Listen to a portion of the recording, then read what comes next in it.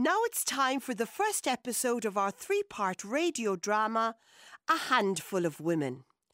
A Handful of Women follows the journey of great-grand Peg and her box of memories as she takes Katie, her great-granddaughter, back to her life as it was over 100 years ago. We are drawn into the world of young Peggy as she embarks on a thrilling journey of discovery through the campaign for women's suffrage in Ireland. This drama for RTE Junior was written and produced by Anne Dalton, directed by Judy Chalmers, edited by Rupert McCarthy-Murrow, with John Lynch on sound. Funded by the Broadcasting Authority of Ireland with a television licence fee. Stay tuned for episode 1 of this three-part radio drama, A Handful of Women.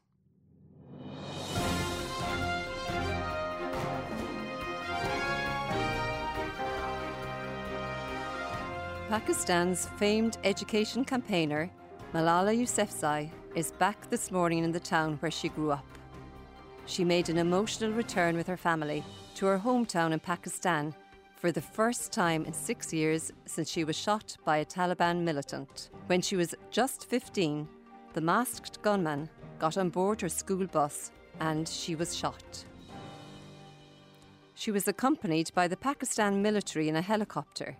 She went back to her old home, her old school, met with classmates she hadn't seen since that day she was shot, saw relatives she hadn't seen in all of those 6 years. They described her as a candle that had burned this light of education for so many women in Pakistan. Malala talked about the joy of being back home, said that she had always dreamed she would return, and that today she was so happy.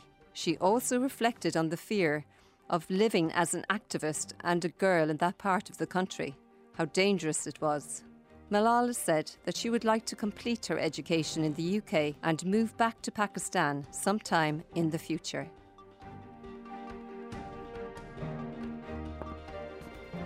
What's that you're watching, Katie? Another one of those videos where they do a crazy food challenge?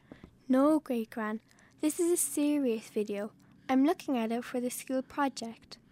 Sounds interesting. Mind if old Great Gran sits with you and you can tell me a little about it? You know how curious I am. Well, Great Gran, we need to do our project about a woman or a girl who has taken some action to improve women's rights. So, I've decided to do mine on Malala. You know, the girl who was shot by the Taliban because she went to school when they thought that girls shouldn't be educated. I do indeed. She was so brave. And then when she finally recovered, she kept campaigning for education for girls. That video showed her going back for a visit to her home village in Pakistan for the first time. After so many years, she looked so happy. She must have really missed it. Can you ever imagine that happening in Ireland? Doing what Malala had to do? I mean, just to get your basic rights, Great Gran. Do you know, I remember a time when women had to put up a strong fight to gain some bit of equality. I'm talking here in Ireland. Really? Oh, yes. When I was just a child, Katie, women and girls didn't have the freedom there is now. Suffragists. They were the ones in my day who fought to get a better life for women. That's who we're learning about in school, Great Gran. They were brave, that's for sure. Some of them even went to prison and on hunger strike. I can't imagine ever doing that. You know, believing so strongly that something needed to change and be willing to go to prison for it, or worse, be shot like Malala. That's why it's good to look back at the women who've gone before you, Katie. That small handful of women who made a big difference for the likes of you and me today. You see, it wasn't always like this, Katie. Let me get my little box, the one where I keep my memories of all things past. Things from over 100 years ago, when I was just as you are, curious about the world around me. Extra! Extra! Read all about it! Young fella, give me a paper there, quick. A group of Irish suffragists were arrested yesterday in London. They travelled to London and smashed the windows of the office of the Chief Secretary for Ireland, Augustin Burrell. They were seen hurling potatoes at his windows. They then followed up with a similar attack on number 10 Downing Street before being arrested. You're quiet this morning, Da. Don't you like the porridge I made for you? The porridge is grand, Peggy. It's not too far off the porridge your mother used to make, and that's saying something. She was a great woman for the cooking. And she passed it on to you somehow, Peggy. Sometimes I wish she'd been around a bit longer. Then I'd know more about... Well, about everything. All the women's stuff that the other girls learn from their mas. Sure. Didn't the Lord have different plans for her, Peggy? And hadn't you the bright girl? That's another thing you got from your mother. You stick with the learning up at that school, Peggy, and Mrs. Toohey next door will teach all there is to know about chickens. Chickens? That's Mr. Donnelly. He must have a letter for you, Da. That can't be Donnelly. He doesn't knock, he just jumps off his bike and walks into every house in the village as if he owned them all. Who could it be now? I'll get it, Da! Good morning, Peggy. My, each time I see you, I scarcely can believe how grown up you are getting. Morning, Miss Rogers. Me and Da was thinking you were the postman. Will you come in? I won't stop, Peggy. You see, I'm leaving for London, and I wanted to ask your father if I could leave a little bit of furniture behind for you. I won't be needing it. There's not much room for furniture now, Miss Rogers, in this house. Ah, Mr. Doherty. Good morning. You must be wondering why this visit's so early. You see, I'm moving to London. London? You'll find things different there, Miss Rogers. Some say better, but it wouldn't be for me. I intend to give it a try. There are things I want to do, changes that I would like to see happen. Besides, your Peggy has always been dear to my heart, even more so since she lost her beloved mother. I needn't tell you how good a worker your late wife was. She certainly brightened up my childhood days with her songs of Ireland, as she did all those chores that helped my own mother so. She certainly liked a good song. 'Tis a pity someone else's children got to hear them more than our Peggy. I will certainly cherish the memories of her wherever I go, Mr. Doherty. She used to say to me, "They'll be chopping down more trees just to keep you in paper with all that writing you do, Missy." It may seem like a daft thing to do, but that is why now, before I go, I would like to give my writing desk to young Peggy. Oh, Da, I could write to Aunt Sissy or your friend Dennis in America. They often write to us, but we never write back. Writing is a luxury for some folk, Peggy. Go open the gates for Miss Rogers and help her with her bicycle. That's another thing. My bicycle. I shall leave that too for Peggy. For me? Yes. If you don't mind, Mr. Doherty, I will get Mick from the village to bring them round before long. The desk is not so big. I'll look after them well. You know I will, Da. That I do, Peggy. But don't be getting any notions. 'Tis sewing or knitting will earn you a living, not some fancy writing about things that will never come about. Bye, Peggy. I'll leave some paper inside the writing desk for you. You might want to write a diary, or who knows, maybe one day you'll write for the newspaper. Women are beginning to write about things that have not been spoken of much before. Like what, Miss Rogers? You'll see soon enough. I'll write to you from London, Peggy. Let me tell you what I think about bicycling. I think it has done more to emancipate women than anything else in the world. It gives women a feeling of freedom and self-reliance. I stand and rejoice every time I see a woman ride by on a wheel. The picture of free, liberated womanhood. Susan B. Anthony, American women's rights activist. There are first the women who want the vote at any price. There are second the women who don't want the vote at any price. And third, the women who want the vote, but are prepared to pay only a certain price for it.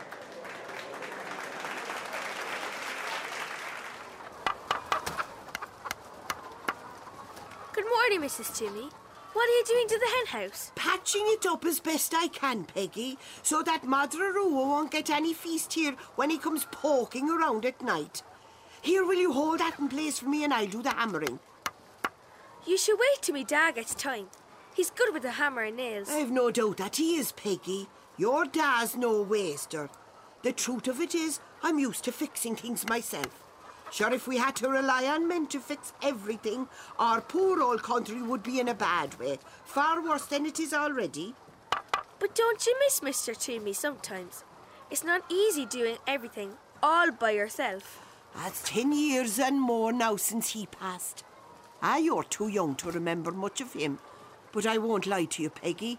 I get more help from these gormless chickens than I ever did from me late husband. When his father and only surviving brother went off to America, they left me this bit of a house and some chickens. Oh, they knew the measure of him, Peggy, and were good enough to leave me with some way of a living. Surely he was good for something, Mrs. Toomey. There's no surely about it, Peggy. And when the time comes, don't you go rushing into any marriage. Me own mother used to say, you don't know anyone until you share the salt and pepper across the table with them. I get out of me way, the lot of you. Isn't that Frankie down the lane there waiting for you? You'd better run, Peggy. You don't want that old schoolmaster of yours giving you a leathering. Bye, Mrs. Toomey. What ye need is a good school mistress. How could that fella teach a girl anything? You've more sense between your feathers than that schoolmaster has between his ears. We must do nothing to endanger the sacred cause of Home Rule. Therefore, we must be doormats and feather cushions, and so make everything pleasant and easy to enable the men of Ireland to win their freedom. But Ireland, with her womanhood enslaved, will not be free. Come on, Peggy. You're always blabbering to old Mrs. Toomey. 'Twould be nice of a few more women to be blabbering to, Frankie Donovan, instead of you all the time. All she talks about is them chickens. She knows nothing about anything. Sure, don't I rely on you, Frankie Donovan, the local gazette, with all the news and gossip before anyone else has even got out of bed in the morning? People still don't know where he gets all his stories from. Some say he gets it from the birds when they sing their dawn chorus. Others say his connections with the fairies. Well, you're full of smart talk this morning. Maybe I'll keep it to myself. All the news about those women in Dublin. What women are you talking about now? Well, it's... Morning, Father Grady. Morning, Father. No loitering now, children. Off with ye to school to do some learning, and think yourselves lucky, and I'll see ye both at Mass on Sunday. Yes, Father. Is it them like Mary Murphy's aunt? Mary says she's 10 children, and they all live in the one room. And at night, they all sleep piled on top of each other, like a heap of turf, just to keep each other warm. No, 'tis different women I'm talking about, Peggy. Oh, the ones that dress up all posh in them big hoops. Don't be asking me about no posh clothes now, Peggy Doherty. Well, who are you talking about, Frankie Donovan? 'Twas on the paper. They were posh enough, it said. Educated, it said. Still, you'll never guess what they did. Go on, tell me, would ya?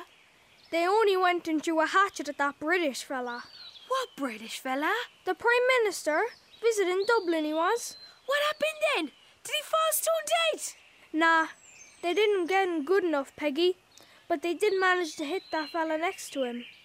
What do you think we might throw at our schoolmaster then, Peggy? 'Twill have to be something good and hard to get through Madden's head. We wouldn't want to miss his head. He'd kill us, Frankie. Come on, I'll race ya. Extra! Extra! Read all about it! Crowds turned out to greet Premier Asquith during his visit to Dublin yesterday. Mr. Asquith was here to speak on Home Rule at the Theatre Royal, when unfortunate disturbances occurred. The Irish Women's Franchise League, IWFL, an organisation for women's suffrage, turned out to demonstrate, shouting slogans and throwing confetti at the visiting Prime Minister. Suffragists from the UK, named as Mary Lee and Gladys Evans, threw a hatchet at Asquith as he travelled in his carriage. He escaped injury. But John Redmond, the Irish parliamentary leader, who travelled alongside Asquith, was wounded slightly in the attack. Several women were arrested at the scene. Peggy, you're a great girl. I could smell that dinner the minute I set foot in the yard. Hello, Da. Mrs. Toomey killed a chicken this morning. Said she's been fattening it up for ages. She's a great neighbour, Mrs. Toomey. She said it's a small thank you for all those blocks of wood you gave her. She's been out with the hatchet at them half the day. She's an awful woman, Mrs. Toomey. Didn't I tell her I'd do that for her when I had a few hours to spare? Sure, you know Mrs. Toomey, Da. She likes doing things herself. I know. No one likes doing things by themselves, Peggy. They just get used to it. I often said to her she should get married again, but there's no talking to her about that. Did you ever think of finding another wife, Da, after Ma died? That is different for a man, Peggy. It's not right for a woman to be on her own. But you haven't I got you to look after me in my old age?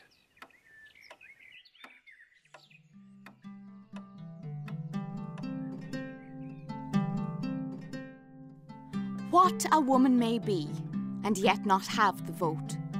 A mayor, a nurse, a mother, a doctor, a teacher, a factory hand. What a man may have been, and yet not lose the vote. A convict, a lunatic, a proprietor of white slaves, unfit for service, a drunkard.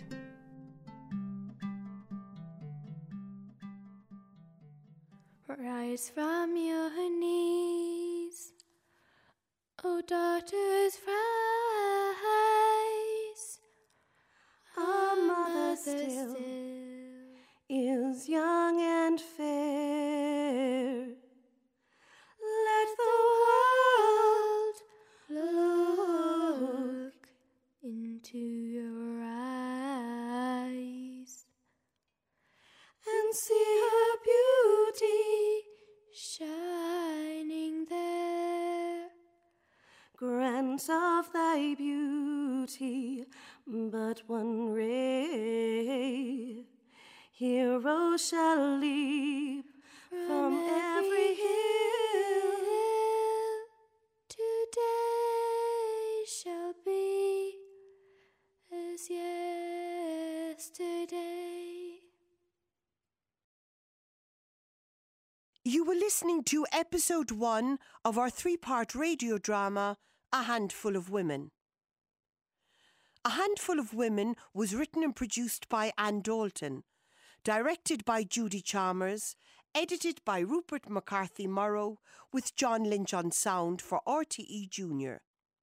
The actors were Shala Aslam as Katie, Alex Conroy as Frankie, Mia Jones as Peggy, Antoinette Hilliard as Great-Grand Peg, Irene Kelleher as May Dorney, Fionnuala Linehan as Mrs. Toomey, Dominic Moore as Father O'Grady, Marie O'Donovan as Miss Rogers, and Pascal Scott as the Dad.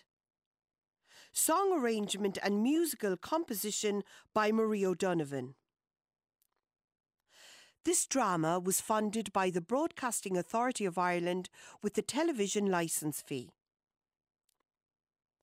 The makers of this docudrama would like to thank Cork City Archives, Cork City Libraries, and the many historians and authors, too numerous to mention, who kindly shared their knowledge.